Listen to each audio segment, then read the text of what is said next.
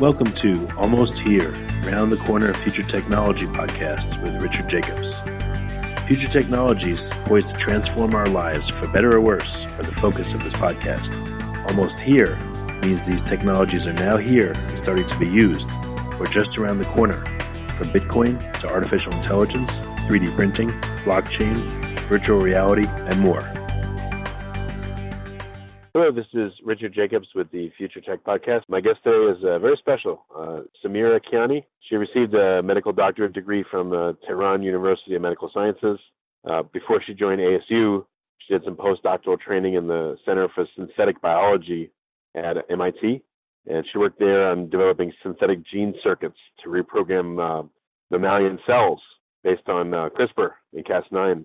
And we're going to be talking about that today. So, Dr. Kiani, how are you doing? Good. Thank you very much. Thank you for having me. Yeah. So I don't know a lot about this area. I don't know if listeners do either. But, we heard CRISPR-Cas9 and we can edit genes. So what does that mean? What is CRISPR-Cas9 and what are we now able to do to our genome or the genome of animals? Yeah, so the idea of gene editing or the ability to specifically change the sequence of DNA has been out there for years and years. People have tried to access specific pieces of DNA inside the cells, whether it's human cells, plant cells, or animal cells, and modify that using, let's say, tail nucleases, zinc finger nucleases, or meganucleases. Those tools have been available to us before, but they were expensive, they were hard to work, and really required specialized knowledge for everyone to be able to use it. When in late 2012 or in early 2013, researchers introduced CRISPR for this purpose, everything changed because of having now a tool that enables us to easily and very rapidly modify the DNA sequences. Now has enabled us to do many things that we were not doing before. But I guess you want to know what exactly CRISPR is. Yeah, let's talk about what is CRISPR, what does it do? And then we'll talk about, so we can modify gene sequences. What's the consequence of that? But first, what is CRISPR? Yeah. So let me just step back for one step and mention that if we wanted to biologically, if we want to modify any DNA sequence, the way classically it's done is that you create a break, you create a damage in the DNA, and the repair system inside the cells, which is inherent in any cells from animals, plants, mammals, they come in and repair that kind of damage, whether it's a break within the double-strand helix of DNA or whether there's a damage inside only one basis. We can hijack that repair system and do whatever we want from it, either to disable a gene that is not functional or we don't want it to be functional, or exactly repair a gene the way we want. So the key to be able to do gene editing the way we do it today is to be able to precisely do a cut inside the DNA in the location that we want. The rest will be taken care of by the cells themselves. So previously, we didn't have this capacity. We couldn't go inside, let's say, human genome and do a double-strand DNA break exactly where we want. CRISPR enabled that. What CRISPR is basically, CRISPR is kind of like immune system of bacteria. Bacteria get infected by viruses.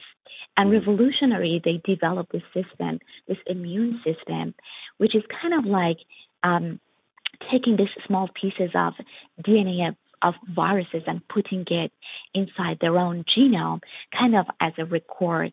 And the next time that they are infected with viruses, they develop the system called CRISPR that recognizes that, this is the invading virus. And now, this system goes and binds to the DNA of the viruses and cleaves and chop up the DNA of the virus. So it exists. It exists in bacteria, a variety of different bacteria, in archaea and some other organisms. the key to CRISPR discovery was to adapt, to take that system and take it into higher level organisms like plants, like animal cells, and really use the similar strategy to perform gene editing to target our desired DNA sequence. So CRISPR is basically the classic form of that. The widely studied form of that is a protein. It is called Cas9 protein, which I would say it's a DNA scissor that you can program it to go and find any DNA that it wants. And the way it works, So we learned this from. This is how bacteria do it. When a bacteria is attacked by, I think they call them phages, right? Those are bacteria-specific viruses.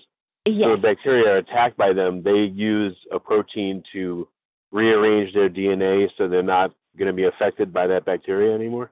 By that virus? Yes. That's amazing. So wow. That's amazing. Yeah, nature has very amazing ways of, very interesting lessons. I think CRISPR's discovery was very amazing, which it showed us how creatively we can take lessons from nature and repurpose it and use it in our own benefit. Yeah, so exactly. So we are kind of imitating nature's work in other systems. So what is this going to allow us to do with the human genome?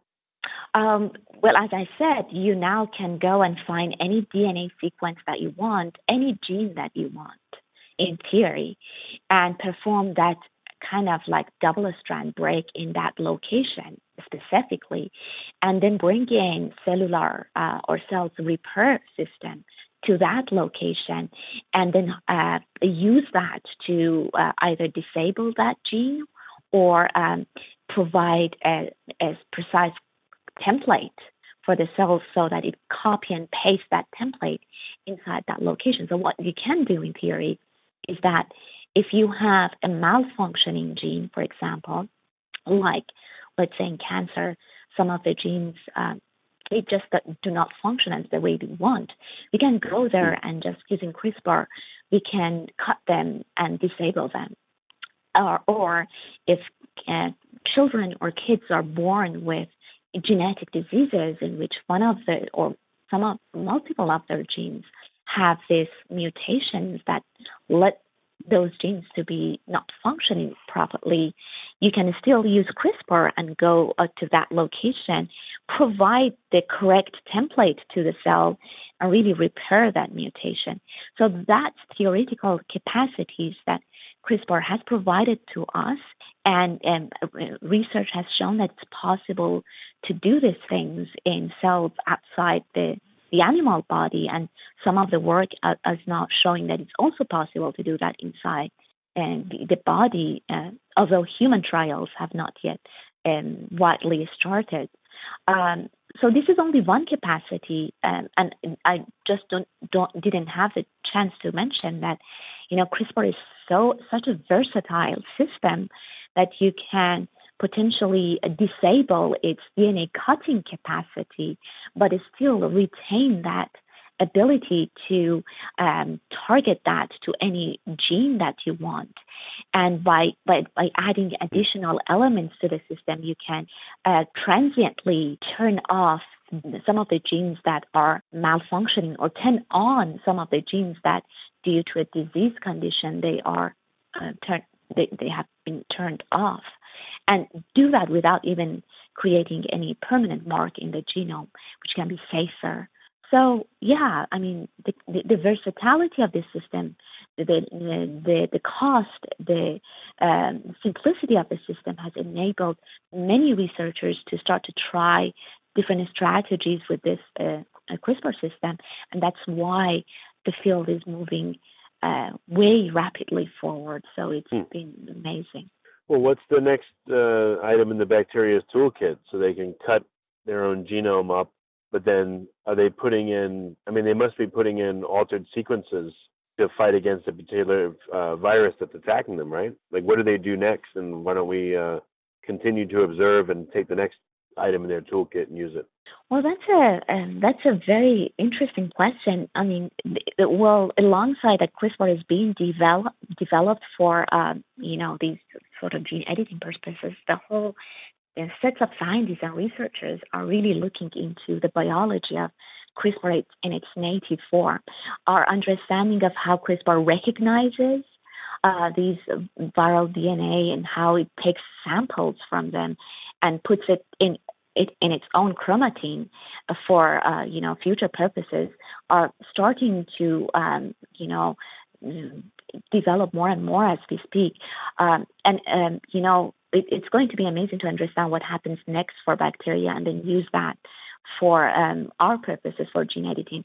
But a lot of research right now in this field, a lot of researchers have become interested to see what are different forms of CRISPR, because each bacteria has its own unique set of CRISPR. So a lot of researchers are trying to research different bacterial species to figure out new CRISPR that target RNA, not DNA, CRISPR that is simpler, smaller, or, we just try to expand the toolkit of CRISPR by learning from bacteria now. So what have people been able to do with CRISPR so far? So in terms of, there are certain things that are being done, different levels with CRISPR.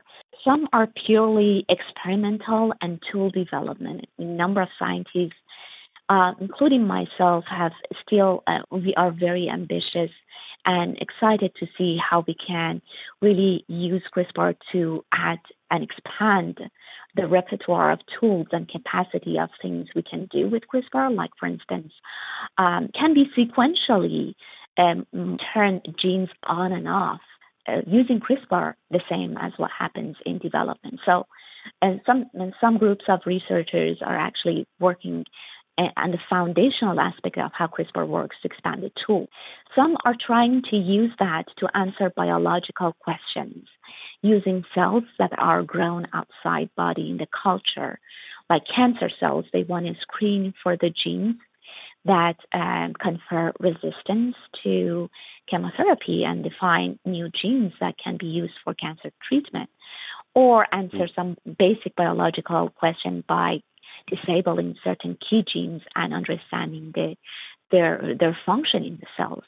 And some are taking these tools inside the animal, test kind of animals like mice or pigs or primates, and try to understand how CRISPR can be used therapeutically to address genetic diseases. Can we, for instance, cystic fibrosis, can we correct the mutation that exists?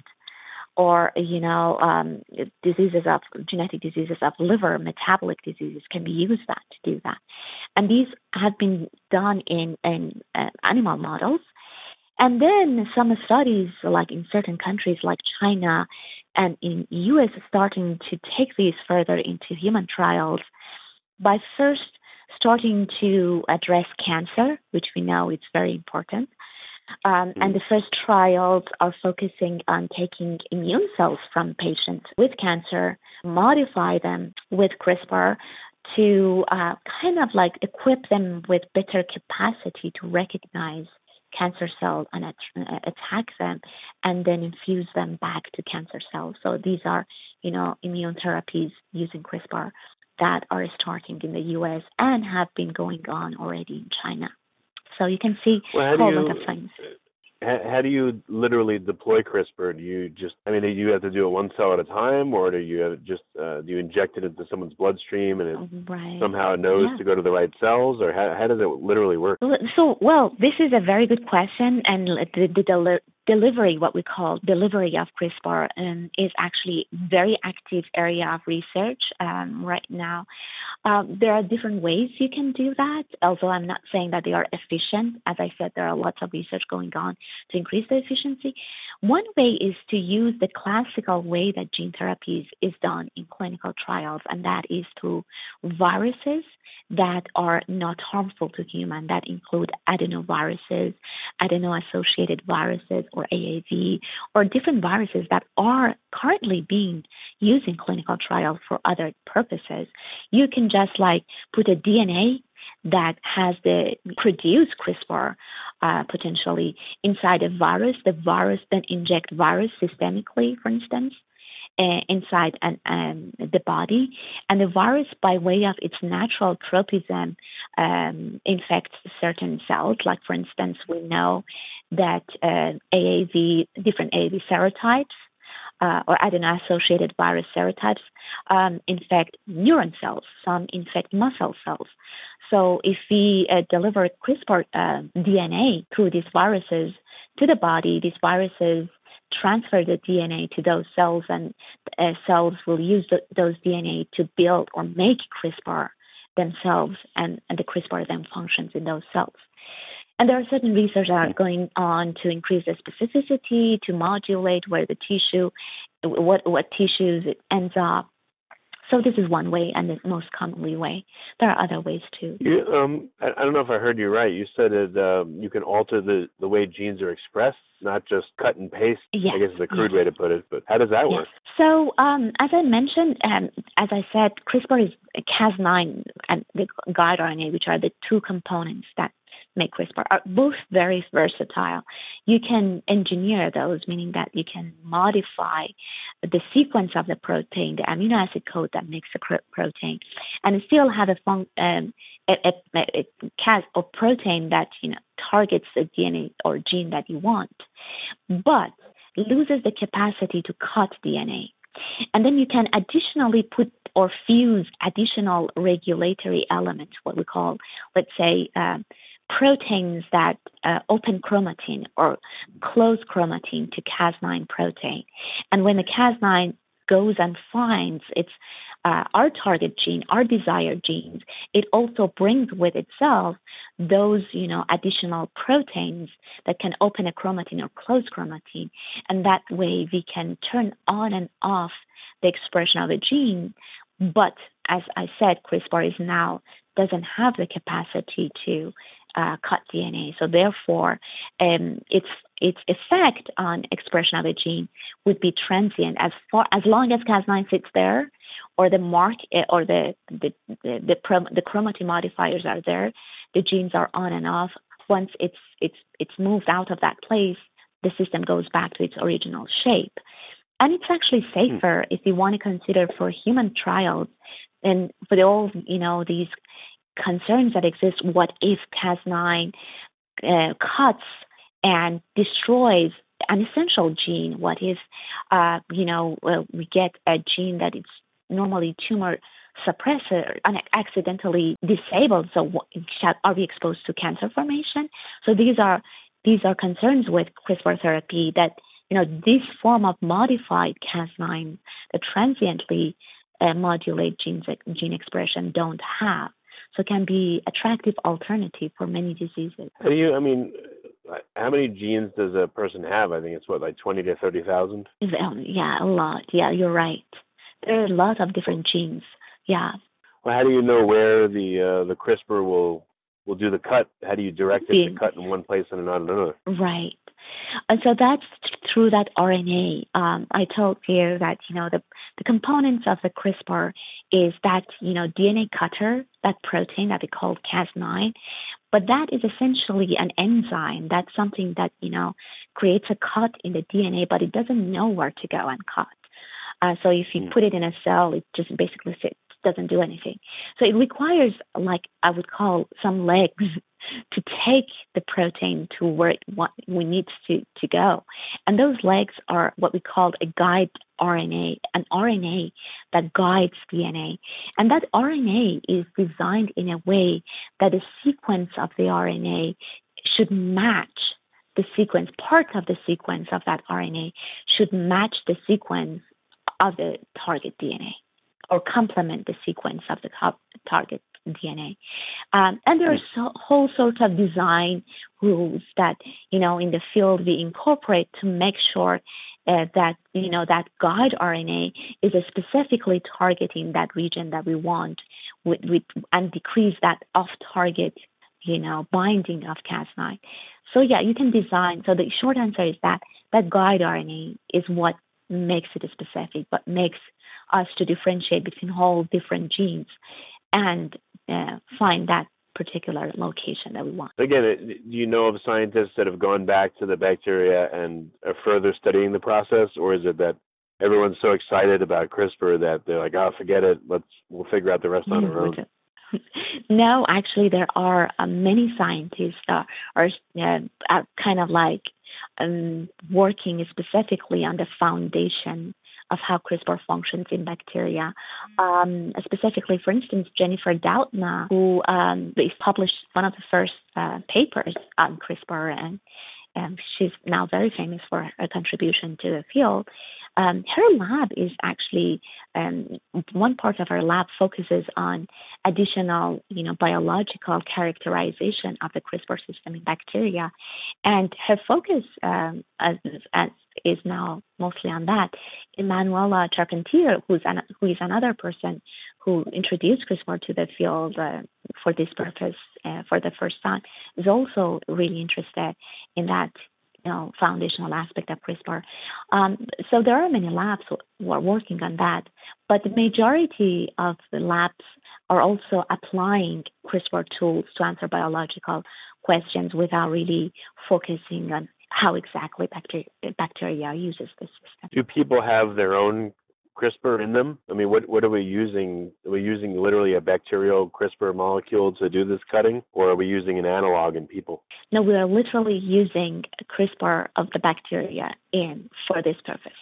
Kind of like probably higher level organisms develop their own immune systems, and bacteria didn't have that capacity. But for the purpose of gene editing, let's say in human or animals, they're literally using the Cas9. One of the widely used one is the Cas9 protein from the Streptococcus pyogenes.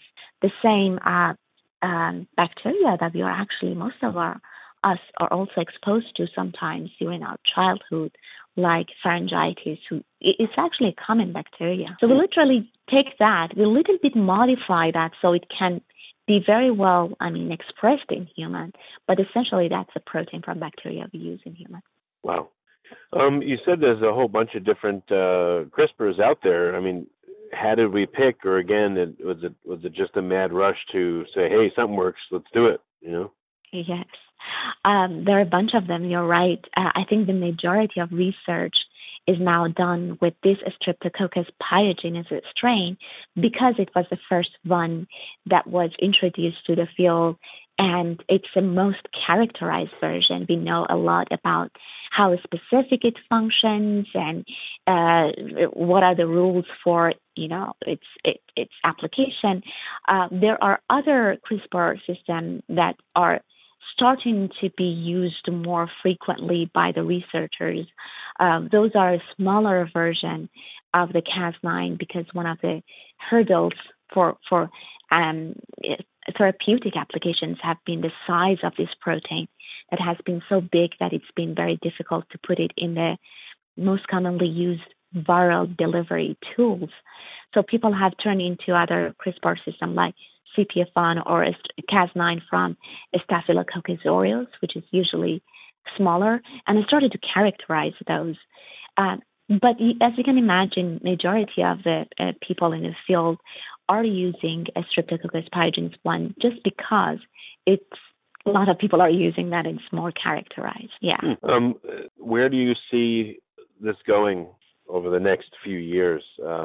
Again, have people found specific applications to use CRISPR to successfully alter people's genes in response to cancer? Were they not there yet? And where do you think we're going to be over the next few years? Well, this is actually a very good question. And I don't know if you follow the fields and ups and downs of the fields closely, but there are so many. The number of publications that come out of this field is huge, tremendous. Every day something new is introduced to the field. There are certain concerns about the safety of the use in human. For instance, there are a couple of recent reports that show that, for instance, CRISPR can have some unexpected effect on the DNA that needs to be very validated and thoroughly characterized and prevented if you want to use for human application. So there are concerns, there are safety concerns that we have to address before it can be widely used for human application. And I think that's where the field needs to focus and will focus in the next few years to address these kind of safety concerns of the CRISPR and ultimately slowly and cautiously move into human application. And primarily what I and people from the rest of the field will envision is to the use of CRISPR in cancer patients, specifically immunotherapy, which is safe. You can get the cells out of the patients, you can modify them outside the body, you can screen for any safety issues, and then transfer back to the patient's body. So that's less of a safety risk associated with that.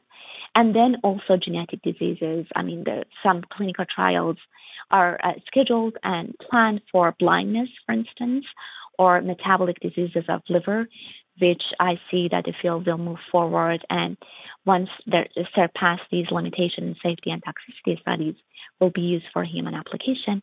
And we didn't have a chance to really touch into the environmental application of CRISPR and its possible use to, let's say, combat diseases that affect environment, or infectious diseases that are passed through mosquitoes, which is another area which is called gene drives. I don't know if you've heard about that. That might be facilitated by CRISPR. Yeah, let's talk about that for a bit. Can you go over the concept again? Yeah. So gene drives have been, again, a topic of research for a number of years. Basically, what gene drive is a system. It's an engineered mechanism inside an organism that allows a trait to be transferred to a next generation up to 100%, with up to 100% probability. Doesn't follow the classic Mendelian inheritance. You can put some sort of devices into an organism's chromatin so that trait will be transferred to 100% probability. So people have been working on this gene drive. Did you have a question? No, I'm just saying, okay, I'm listening. Yeah. So people have been working on the system, but the system had been not very efficient. Again, CRISPR was introduced to the field, and so the gene drive community has been excited about this because of the fact that with CRISPR, you can specifically cut a DNA and replace it with any DNA sequence you want due to following the repair process. It has kind of enabled many gene drive studies. Now, gene drive studies can be done more efficiently and easier. One of the usage of the gene drive is to, for instance, put a malaria-resistant gene in the mosquitoes that transfer malaria normally in the environment, and this gene, through this gene drive, will be transferred 100% to the next generation. So over time, you develop these mosquitoes that are resistant to malaria transmission.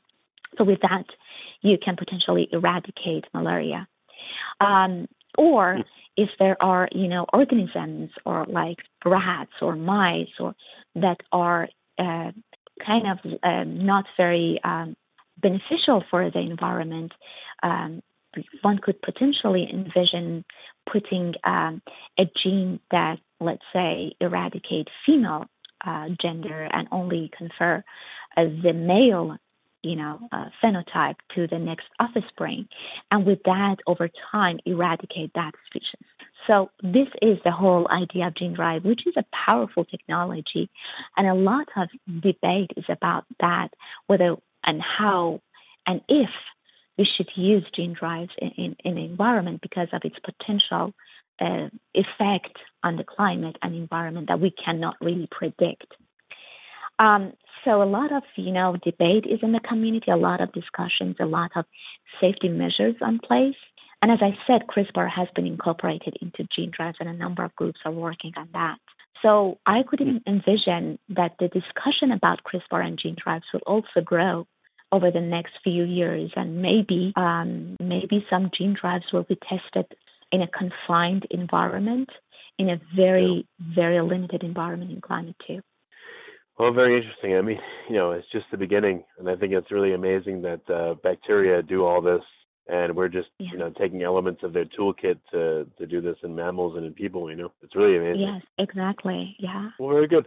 What for listeners, any follow-up materials that they should look at, or I don't know if they should contact you or your lab to find out more. Or what do you suggest people want to find out more about this area? Yeah, they can. There are so many resources available online they can look into. If there are, also they can contact me if they have questions. But also I want to point out that I'm also, as a matter of being a scientist, very much involved in this field. I have been also very interested to explore the social, ethical, and all the regulatory aspects of all these tools that we are making with CRISPR and all these, capacities that CRISPR has enabled us. And over the last 9 months, I have been collaborating with a filmmaker, a documentary filmmaker and film technologies to work on a documentary film. It's called Code of the Wild, which is actually what CRISPR is, Code of Bacteria. And if they are interested in, the documentary is still in production, and we'll have some opportunities for public to get engaged into the conversations around CRISPR.